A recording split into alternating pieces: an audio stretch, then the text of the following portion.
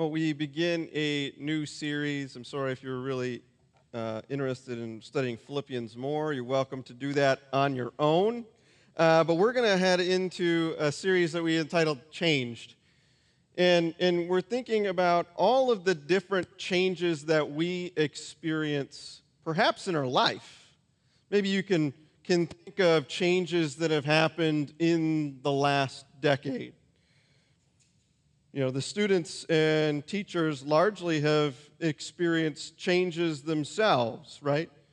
This week, they're going from maybe one grade into another one, changing classrooms, changing teachers.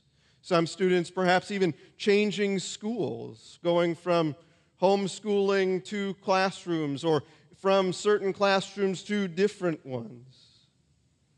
They're going to experience other changes too, like different changes of expectations that their teachers and others have on them, perhaps. My kids will experience some changes.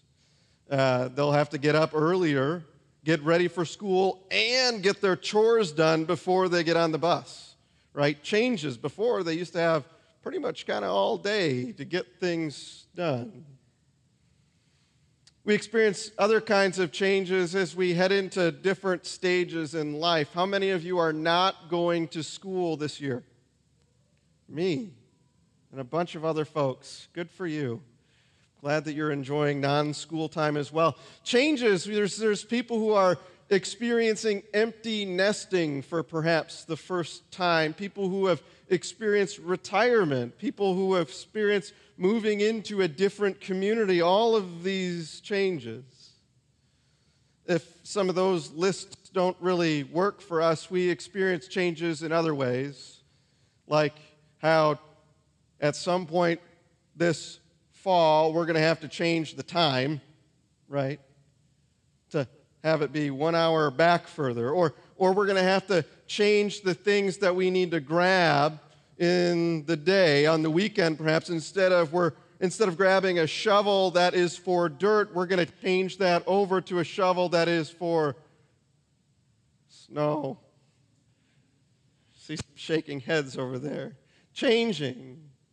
We see the changing of the trees from green to bright oranges and reds and maroons and so on.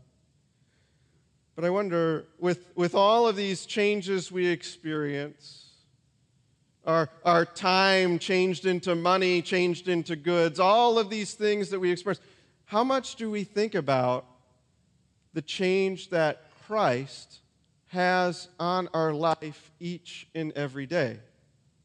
There's a couple ways that we can think about this change, but we're going to look at it first by this passage in 2 Corinthians chapter 3.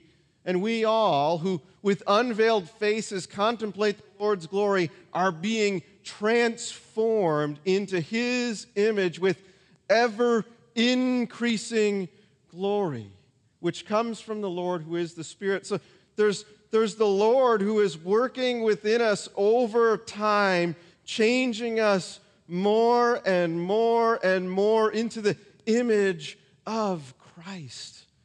Increasing glory. Some of these changes happen over time, but there's other changes that happen in our life, and it's immediate. It's something that happens in an instant. In an instant, we are forgiven, and we receive that forgiveness from God.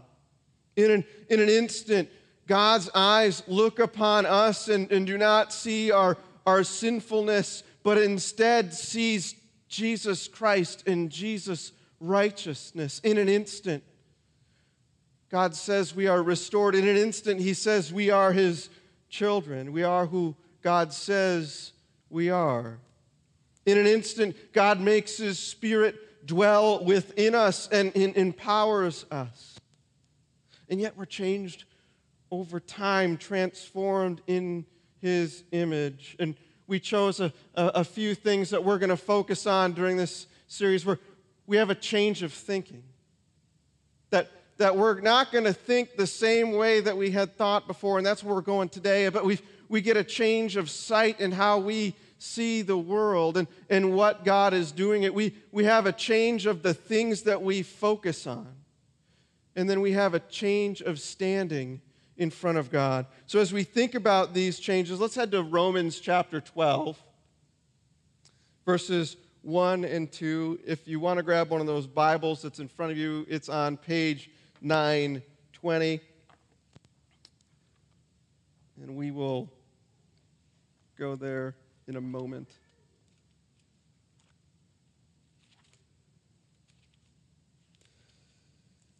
Therefore, I urge you, brothers and sisters, in view of God's mercy, to offer your bodies as a living sacrifice, holy and pleasing to God. Do not conform to the patterns of this world, but be transformed by the renewing of your mind. Then you will be able to test and approve what is God's will, His good, pleasing, and perfect will. We're going to start back with this verse 1. Romans is considered this really deep book.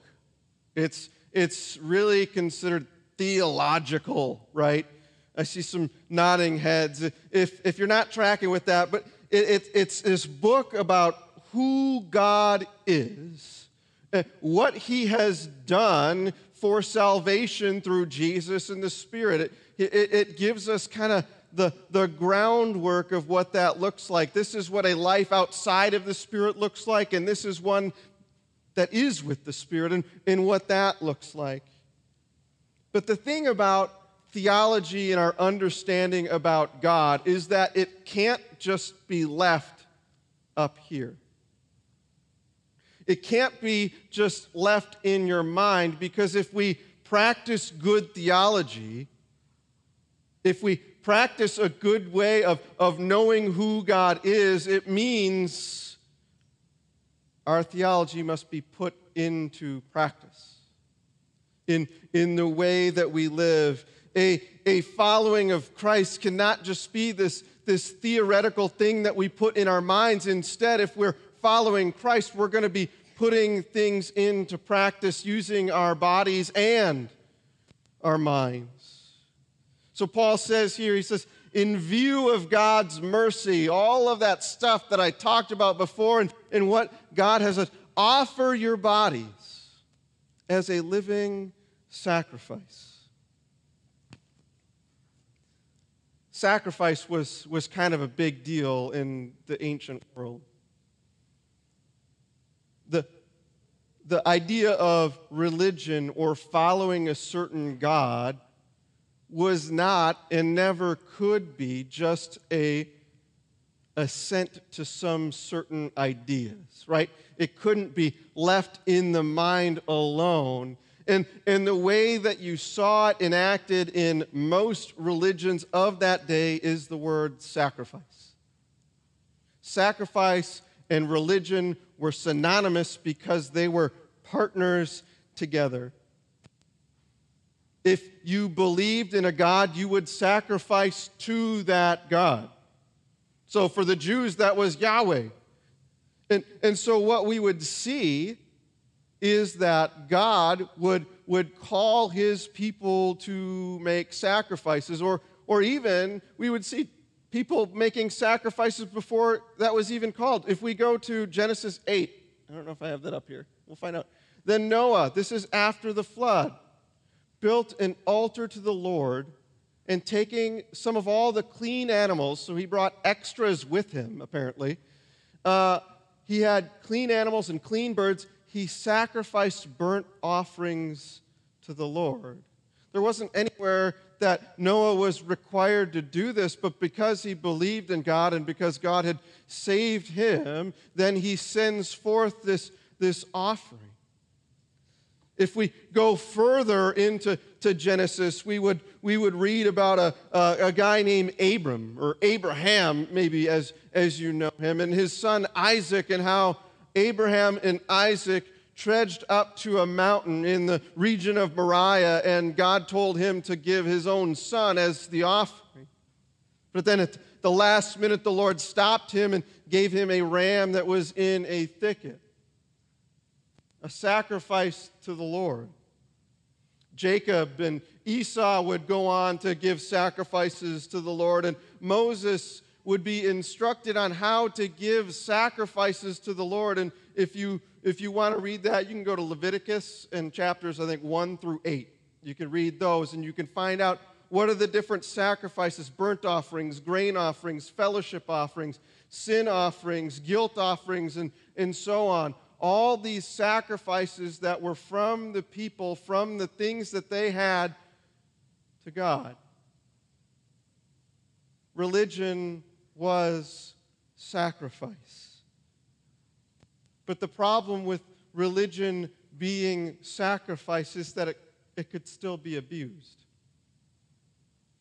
And it often led to this idea that just by going through the motions, an Israelite, just by having this clean, unblemished animal and giving that to the Lord in sacrifice, then he'd be fine, he'd be good. But it's more than going through the motions. And what the Israelites find out from the prophets, from Hosea and Micah, is that God just doesn't want the sacrifice, but he also wants your heart too, and that he's only going to accept these sacrifices that come from this pure heart. This heart that's directed towards God in all ways, this sincere heart. So that's what's going on in the background. And now Paul says, offer yourself as a sacrifice, a living sacrifice. The system's changed, he's saying. Not now are you going to be grabbing an animal and putting the animal on an altar and sacrificing this animal for the Lord. Instead, we're essentially putting ourselves on the altar, dying to ourselves, dying to our old ways, our selfishness, our pride, and rising out of that place in a spot where we're following God, offering him our entire life, all 168 hours, or 525,600 minutes. How many of you sang the song in your head? We're not killing ourselves. We're not going to die, but we will die to ourselves, so that what Paul says here in 1 Corinthians, so whether you eat or drink or whatever you do, now that is the offering to God. Everything that we do, every place that we go, every conversation that we have, every thought that comes through our mind, every step that we're taking, everything that we do, whatever we do, we're doing it now, not for ourselves, but for God's glory. And so then comes the next part, this: do not conform then to the pattern of this world, but be transformed by the renewing of your mind. He's continuing to work to change the mindset of these Jews who had started following God, or following Christ, I should say. They had this mindset which focused on the current age and then the age to come. And in the current age wasn't all that great, they would say. The current age is this age of rebellion. It's this age of sin. It's an age of death and destruction, and it's this age of corruption, and it's just something that they need to endure and get through, that the Lord would sustain them to get through it, so that when the age to come would happen, everything would change. The age to come, God would come and he'd restore all of his people, and his justice would be imparted into the world. I think sometimes we get it in our mind that this age right now is something that we just gotta get through, but we see too that there isn't the joy and justice and peace that we desire to see. We see it in the news, in stories. We see it through the earthquake that ravaged Haiti yet again. We see it in the Taliban takeover of Afghanistan.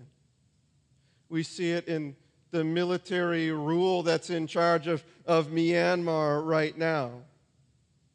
We see it this current age in the fires that are engulfing large swaths of God's world.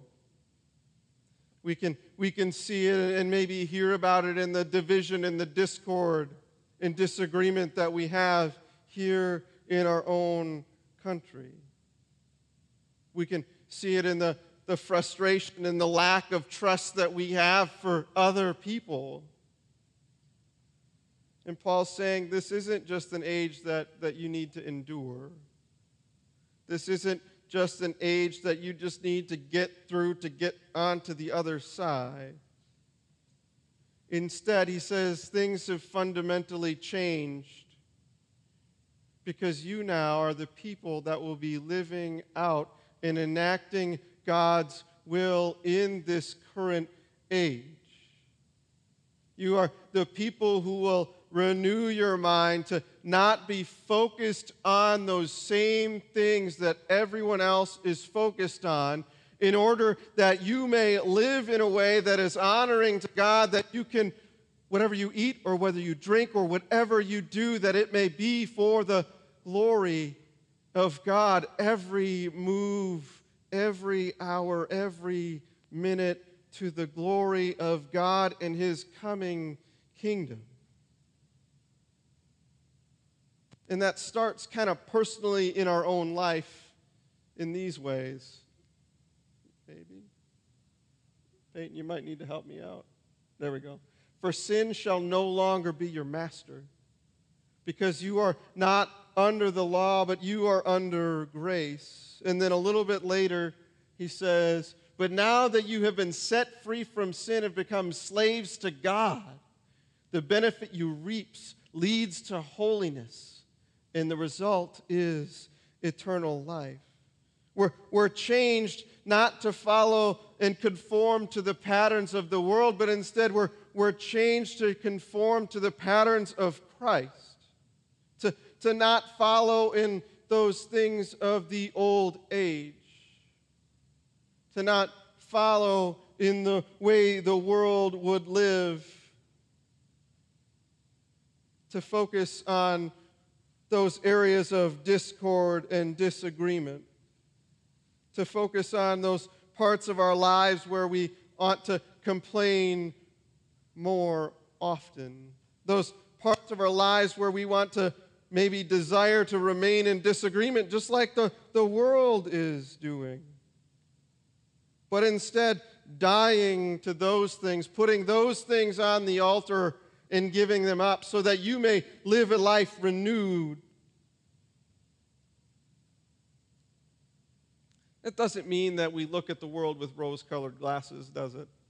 Just because something has fundamentally changed in us, that we're to live a different way. It doesn't mean that we won't encounter the difficulty, because I think we've all experienced it. We named the things that have been difficult. But even amidst those difficult things, we claim Christ's dominion over our life, and we claim Christ's dominion over everything that we experience, that we in all situations would be God's ambassadors here on earth, that we would be His kingdom of priests, that as we walk into those school hallways, that we would represent God to people, but then also that we would represent all the other people to God. That we would change our mind to be that of Christ, who came not for His own benefit, but for the benefit of the others. So He walks into these places and he brings God into their life, and He brings them to God. That's what we do. And this present age should not force us into a mold of how we live, but instead it's Christ who has made the mold that we are to follow. So where are those areas where we need to walk in to be the priests of God, representing God and bringing those things to God? Where is it that we need to have our mind renewed to not conform to what society says important? What are the main challenges that we're facing? Is it the pitting of the politically right versus the politically left? Is it the pitting of anti-racism versus pro-police? Is it the pitting of neighbor care versus freedom in mask wearing? Is it the pitting of vaxxers and anti-vaxxers? Is it... I think it's all of those areas where we try to divide people, to put people on one side and to put people on the other and try to say this side's always right and this side is always wrong. Maybe that's the area that God is calling us to step into, to bring in a way of unity rather than a way of divisiveness, to bring in a way of unity rather than a way of argumentation.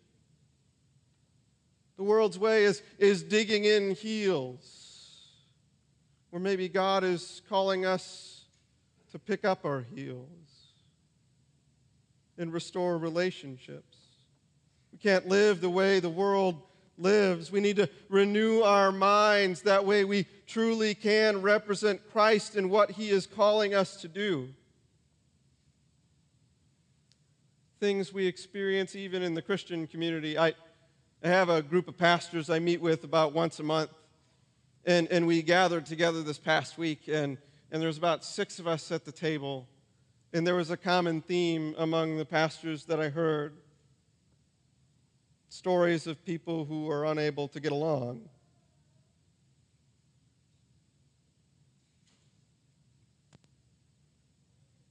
People who are experiencing disunity, argumentation over a variety of things. And here, even amidst all of those disagreements and discords in these churches, we're called to not conform to the pattern of the world, but instead to be reformed, to be transformed, to renew our minds that we may truly live out a different way.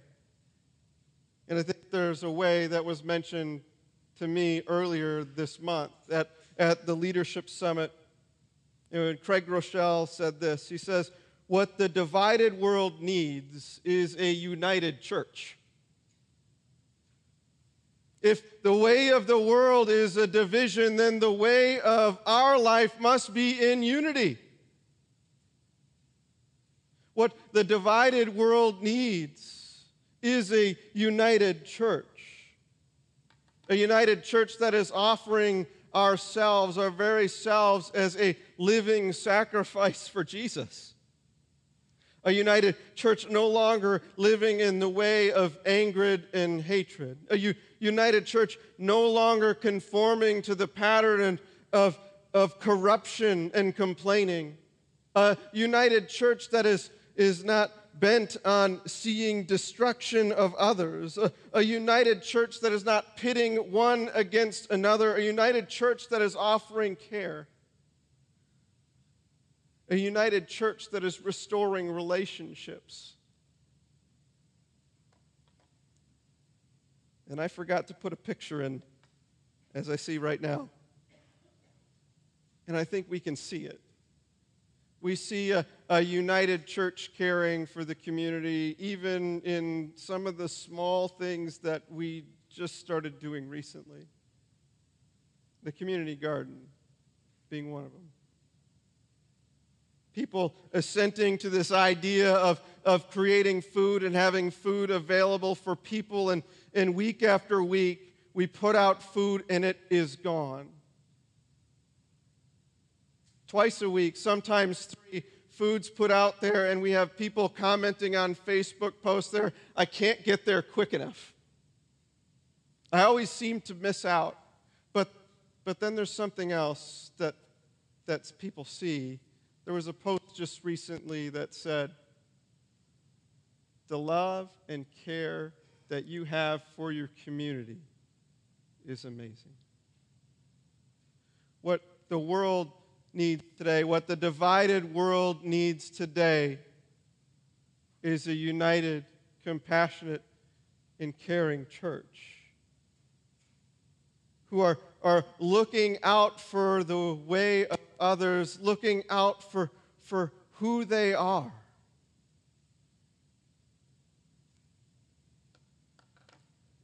What is it that we're filling those 168 hours with? Those 525,600 minutes. Because what we fill them with is what we fill our mind with. Do we consistently think about how we represent God to others, but also how we represent others to God? Or, I'm guilty of it, do we sit down and use some of those minutes, maybe more often than not, in a passive position? In front of the TV, in front of the radio, filling our minds with other things that will likely begin to dictate how we live. How is it that we're going to fill them? Are we filling them with opportunities that we can show the care and compassion and unity of the church? Because what a divided world needs is a united church.